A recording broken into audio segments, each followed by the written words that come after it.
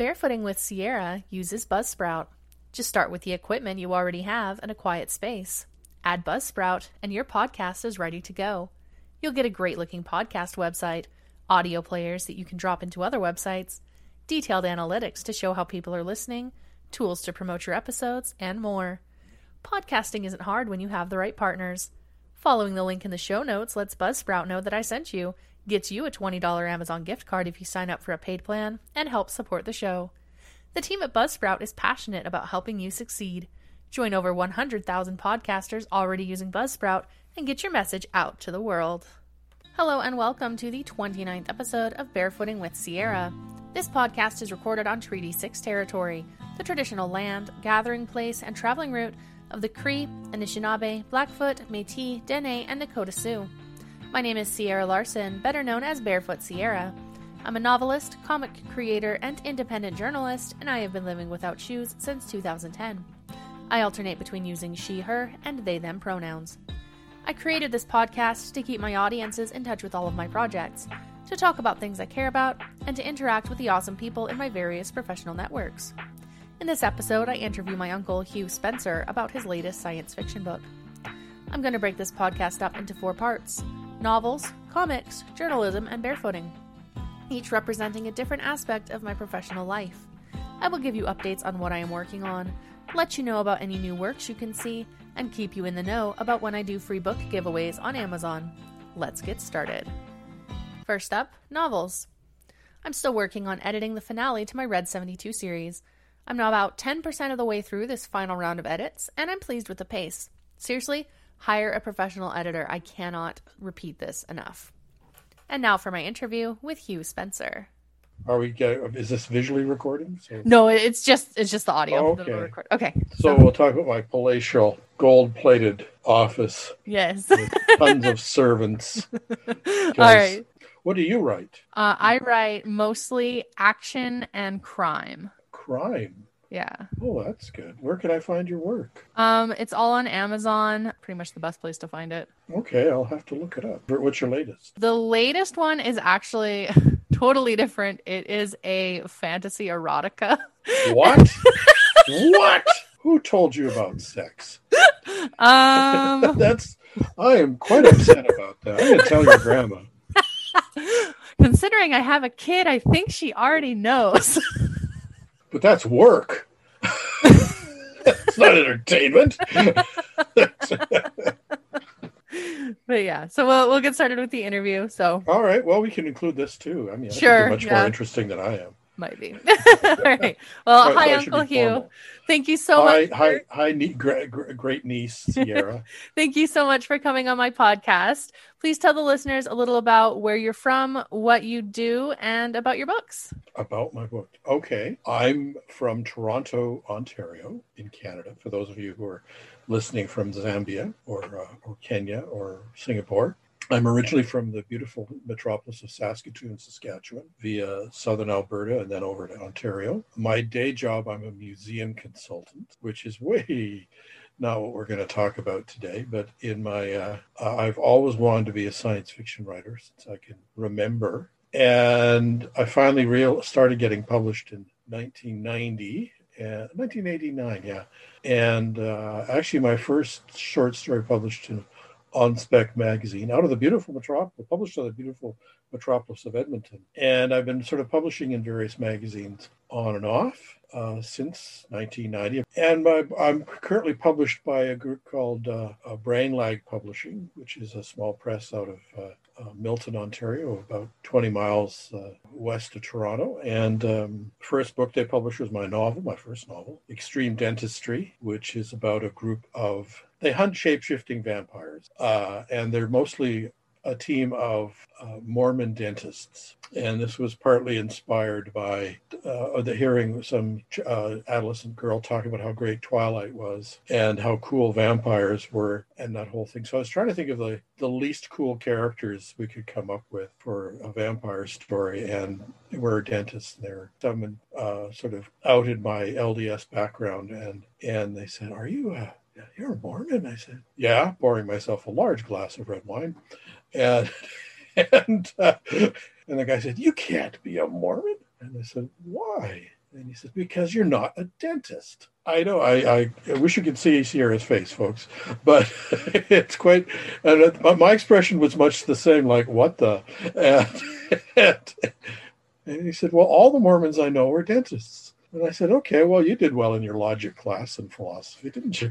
But I kept thinking about that, and it sort of eventually evolved into that novel, which been well reviewed. It's done quite well. It's a steady seller, Brainlag tells me. The next book that came out was Why Hunt Flying Saucers, which came out in 2016. And it was a collection of my short fiction that had been published in other magazines from about a guy who gets kidnapped abducted by aliens, usually about 5 or 6 times a week. And so often that his boss has missing time at work insurance. So not only does he get abducted all the time, this guy, he has to fill out insurance for him. So his life is kind of miserable, and he's trying to figure out why these aliens are doing this to him, and he's being very picked on. Anyway, but there are a bunch of other stories that are in that. And then this latest story, The Progressive Apparatus, is another collection of short stories that sort of follow on from other publications from up till just a few years ago. And it's about a story, the Progressive Apparatus is the lead story, and it's what happens if, just to make sure you're writing the right kind of stories, somebody sends you some software that kind of looks over your shoulder while you're writing it, and what kind of relationship you might have with software. So there's actually a series of 3 apparatus stories, and the apparatus shows up in various manifestations in the stories, other stories too, but it becomes, sometimes it's a big corporation, sometimes it's a product. It's quite confusing. But anyway, it just came out in February at Brainlag. You go to their website, www.brainlog.com, I think, and you can order a copy. Get 9 or 10 for your family and friends, and the other books too. And in October, I have another novel coming out from the same press called The Hard Side of the Moon, part of a series of stories related to that called Bad Jobs in the Future. The one thing about my fiction I should tell you is that I probably will never become the next Star Wars guy or Star Trek guy, because my heroes are not the sort of heroes that you dream about being. My heroes, the protagonists in my stories, are the people that you kind of have to admit to yourself that you really are. So it's escapism, but there is no escape. You're just stuck. So you might as well have an interesting time of it. That's all. Yeah. What else? Any other questions? Well, yeah, I find that's my favorite kind of science fiction, is the kind that you can kind of relate to in a different place. You can order 9 or 10 copies then. They're all slightly different. No, they're not. I'm terrible at the dealer's table and conventions, but I still like going to the conventions and flogging the books. Do you get to do that with your books? Yeah, that's something I've really missed with COVID, is not being able to do that, because they've all been shut down, obviously. Well, we launched, we've done virtual launches I've been in a couple of short story collections since COVID, and then in launching of my own collection last month. And it's sort of fun. One of the great parts about it is that you, once the panel's over with, the event's over with, you're home. No drive time. Also, you can do it without wearing shoes. Yeah, most of the time when they invite me, they already know about that, so it's a non-issue. Mm-hmm. But like 2019, I think I got invited to like 5 conventions, and none of them had an issue with it. I was there barefoot. Well, if they had cosplay, you could just say it was part of your costume. Well, yeah, there you go. No, the only convention I've ever been to that anyone even mentioned it was LeakyCon. So it was a Harry Potter convention in Orlando. LeakyCon? And one of the like Leaky Cauldron. One of the security guards for the convention center came up to me and they're like, "We have a policy that you have to wear shoes." And I was like, "Well, is there like a waiver I can sign or something? Because I literally don't even have any with me." And so I went to the security guard's office and signed a waiver saying I wasn't going to sue them if I stepped on anything and like cut my foot or something. I see. That's what they were worried about. Yeah. You probably just have really attractive toes and you want the world to know. Sure, we'll go with that. And I guess you must be a big hit at Toenail Con. I avoid that one. There are interesting foot conventions. I had no idea that there was such a thing. I thought I was being outrageous. There are conventions for everything. There are some very interesting conventions that happen at the Edmonton Convention Center. Well, I wrote one of the stories in my first short story collection is called Pornzilla, and it's about this software. I'm actually really bad about writing sex, unless it's bad sex. If people are having a lousy time, I could just, just handle it easy. But, the idea of, the sort of the classic stuff that people would pay money to read. No, couldn't write it. But and Pornzilla was actually one of the premises of the story. It had two. One is it was written in the early 2000s. It was kind of predicted augmented reality. The idea of sort of projecting virtual images and things on top of physical spaces like Pokemon Go and what would happen there. And that was just sort of the background. But the other one was that there's this one rule that said there's a pornographic version of everything, parody of everything. And this was like Rule 34 of the internet. Yeah, well, in this one, this predates that, and it was just all about how there was this viral software that was slowly converting all human culture into porn. And one of my characters who has a bit of an addiction problem in that area, it's sort of slowly realizing this to his dismay. But feeling badly about his potential contribution to this sad state of affairs. So, did your mother ever read this? No, she never read that one. There was another story. She would have actually. I don't think she would have minded because when I write about Mormonism, I've done it in one other story overtly. Mormonism in the Saskatoon Space Program, which first came out in an anthology called Land Space, which was a collection of edited by Candace Jane Dorsey and Judy McCluskey. In both that Mormonism, the Saskatoon Space Program, and in Extreme Dentistry, most critics have realized that I'm not actually being particularly negative about anybody's faith. And most critics have said that I'm more observational than critical. And I hope that's fair. But also there is some enormously funny things about my religious heritage. And so, you just got to, when the universe hands you these gifts, it's wrong not to use them. For sure. Actually, even in Why Hunt Flying Saucers, the men in black are actually, one's an Amway salesman and the other one is a Mormon missionary. So whenever he's sort of recovering from an alien abduction, one of these guys show up at his house. One of them, gives him an Amway catalog, and the other one gives him a Book of Mormon every time. So he's got this huge collection of these things in his house. That's amazing. Well, when you think about what you think the men in black are described, what do they look like? Missionaries. Yeah. So what's your next question?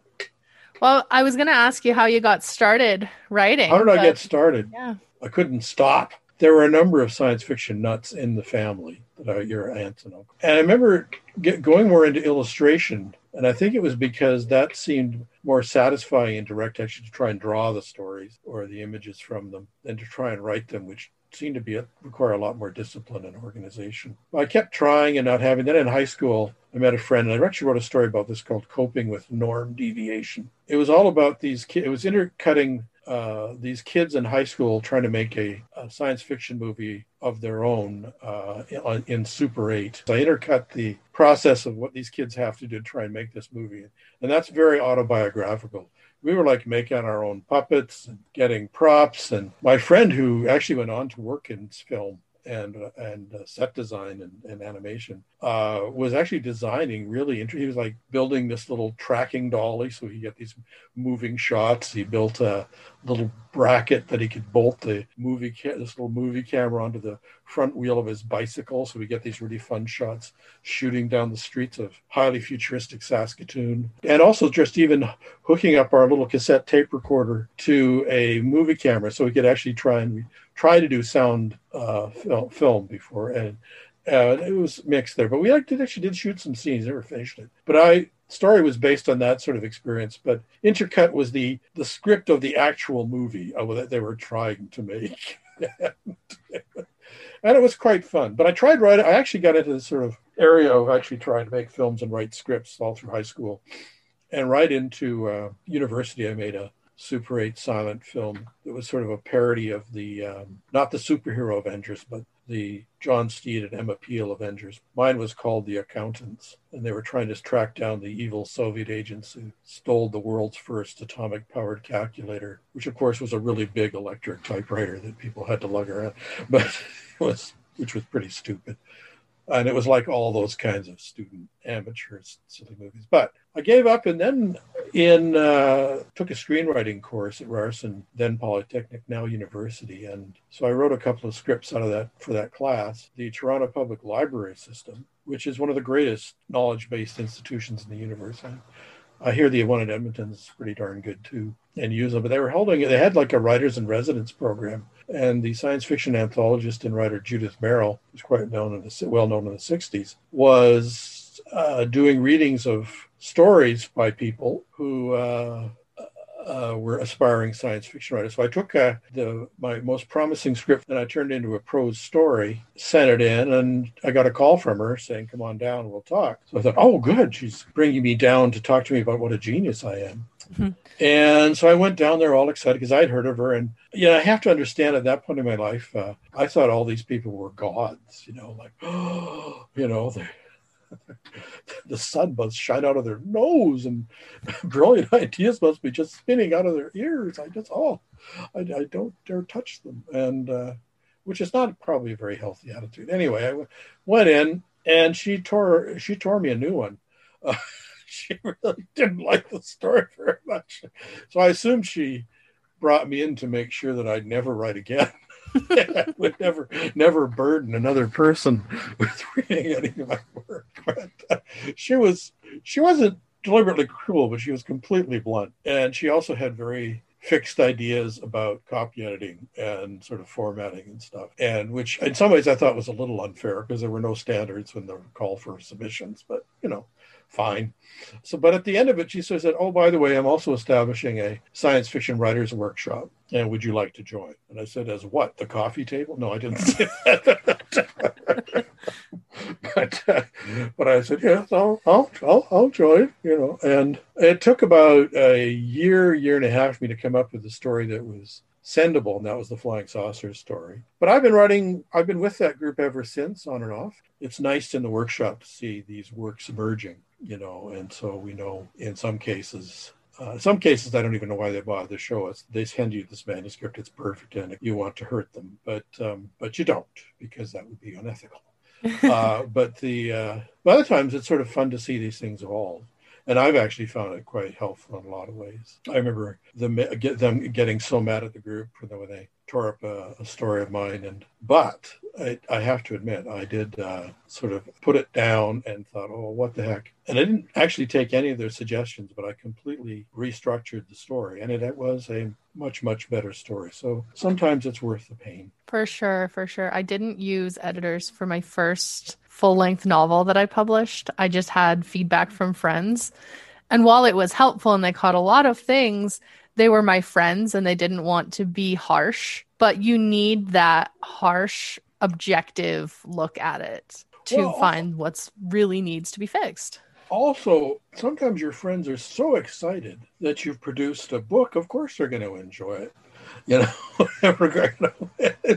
It's sort of like when your kid brings home a drawing from kindergarten. You go, wow, it's great. You created something. And that's true. It's true. It's actually great to create anything. But then there's sort of another level you got to get to. I would say that about family, but actually, I don't know about my siblings. I don't let our family read my drafts. Well, that's true. Well, the thing is, our family, as you know, we come from a family of, someone's referred to, I was describing some members of my family, and the guy said, and he was a TV producer. He said, oh, I didn't know you came from a showbiz family, Hugh.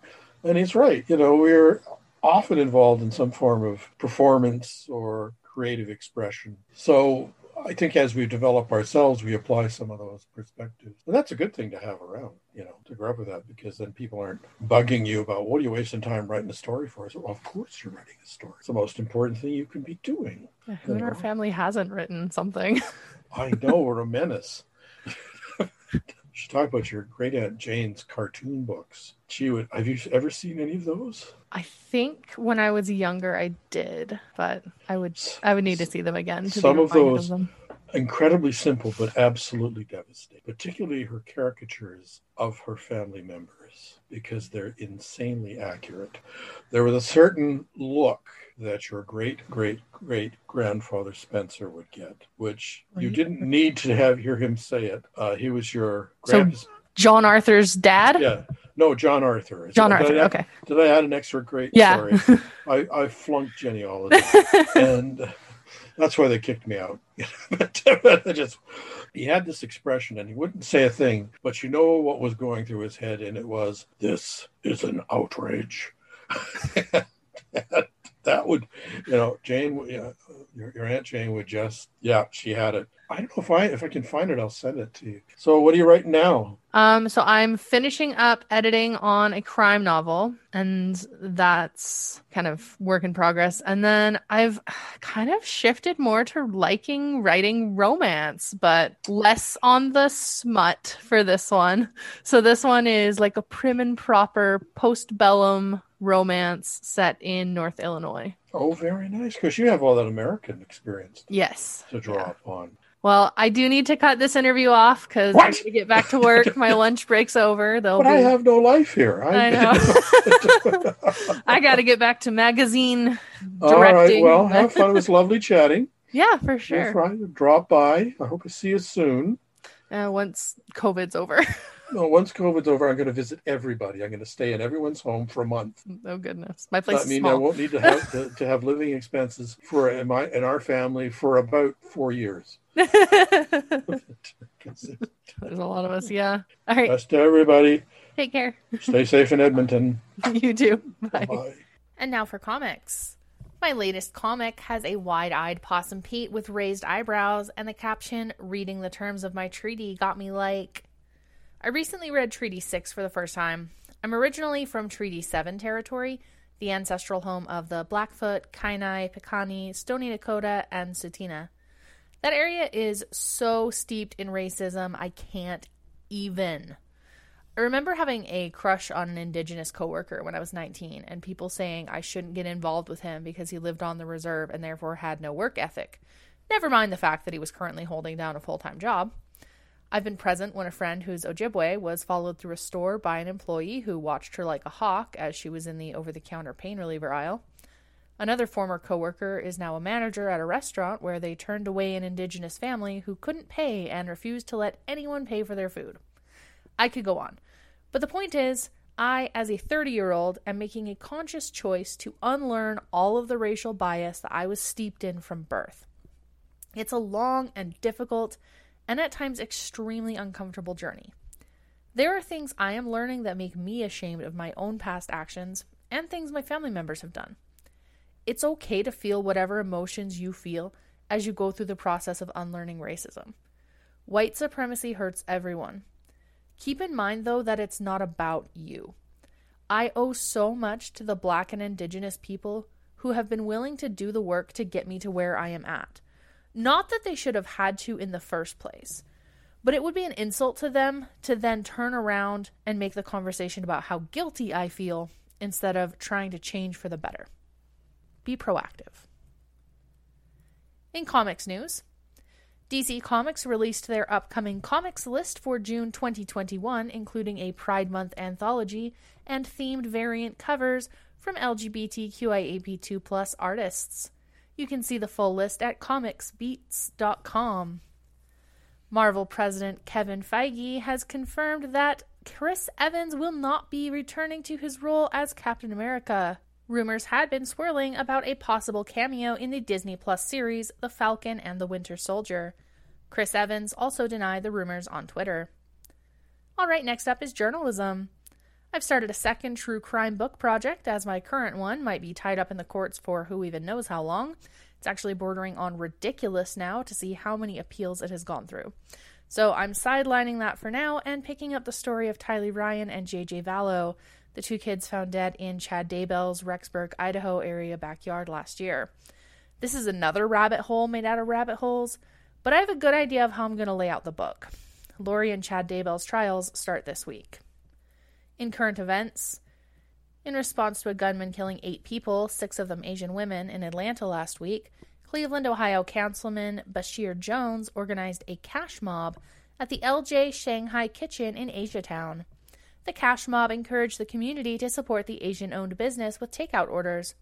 LJ, the owner, says she has personally been affected by anti-Asian racism and has received phone calls at the restaurant. She told Cleveland News, quote, "They call me like, hey, why don't you go back to your country? We don't need you. This country doesn't need the virus," end quote. Later in the evening, at a candlelight vigil to honor those killed in Atlanta, Yumin Yin, a Chinese American, said, quote, "We're here to say we are all normal American people. We all love this country. We should love each other," end quote.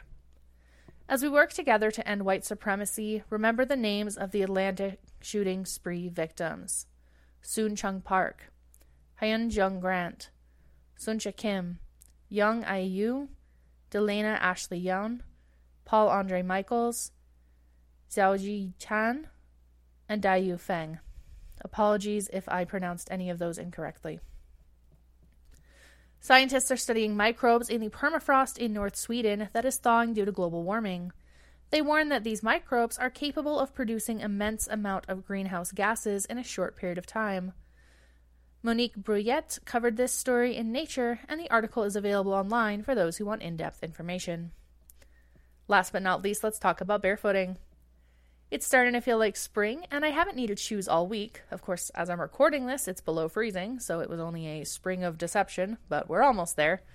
I was able to take a walk along some of Edmonton's lovely trails yesterday with my son. He loves the Jurassic World Alive app, and he wanted to go catch dinosaurs. So we walked for about 45 minutes in the lovely sunshine. We still have snow and ice in several patches on the ground, but that'll all be melted soon, and mud season will begin. In barefoot news, Karim El Hayani has attempted to set a new world record for fastest half marathon on snow or ice by running barefoot across a frozen Quebec lake. He told Yahoo News he hopes to hear back from Guinness World Records soon to see if his attempt qualifies as the new record. And South African runner Mumbeli Mathanga set a new provincial record for the 10,000 meter at 28 minutes and 24.93 seconds, and he did it barefoot. That's all for this week's show. I'll be back next week with an interview with Painting Hawaii and DJ Colbert about the Empress Dragon mural restoration in Kaimuki, Hawaii. Thanks so much for listening in. If you have any questions or comments, you can send them to sierrathebarefootgirl@gmail.com. You can find me on Instagram at Sierra the Barefoot, on Facebook as Sierra the Barefoot Girl, on Twitter at Sierra Barefoot, and on TikTok at Sierra is Barefoot. You can follow the podcast itself on Instagram at Barefooting with Sierra. All of my books are available on Amazon. My comics are available on Instagram at World of Possums and patreon.com/PossumPete. Thank you to Legion X for the intro and outro music. Don't forget to rate, review, and subscribe to this podcast wherever you're listening, and please share it with a friend if you've enjoyed it. Until next time, this has been Barefooting with Sierra.